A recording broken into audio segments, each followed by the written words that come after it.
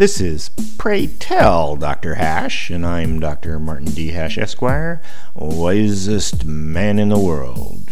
'Cause the competition just ain't that tough. And these are things I wish someone had told me. Today's topic: public campaign financing.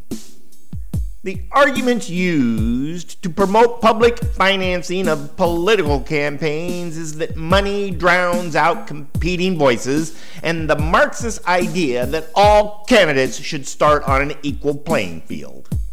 Some cities, like Seattle, have added a tax to real property to finance local candidates. But why are property owners specifically responsible for democracy? And it has the debate fallacy that it only addresses money. But no amount of money can beat an entrenched incumbent.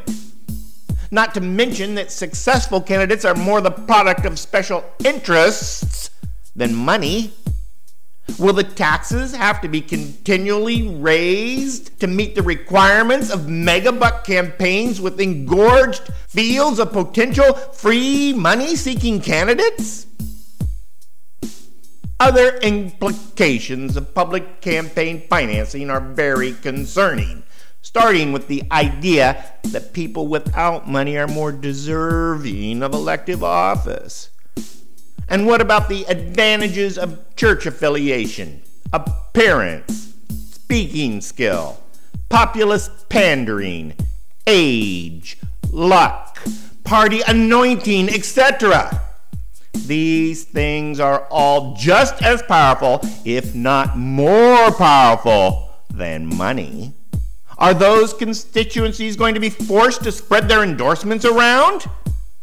Why should we be shoring up the financial weaknesses of the one side without contributing to the populist attractiveness of the other? The concept of public campaign financing is simply a socialist tactic to try and stack the deck in their favor. The populist equivalent of voter suppression laws. For more, see my website at martinhash.com.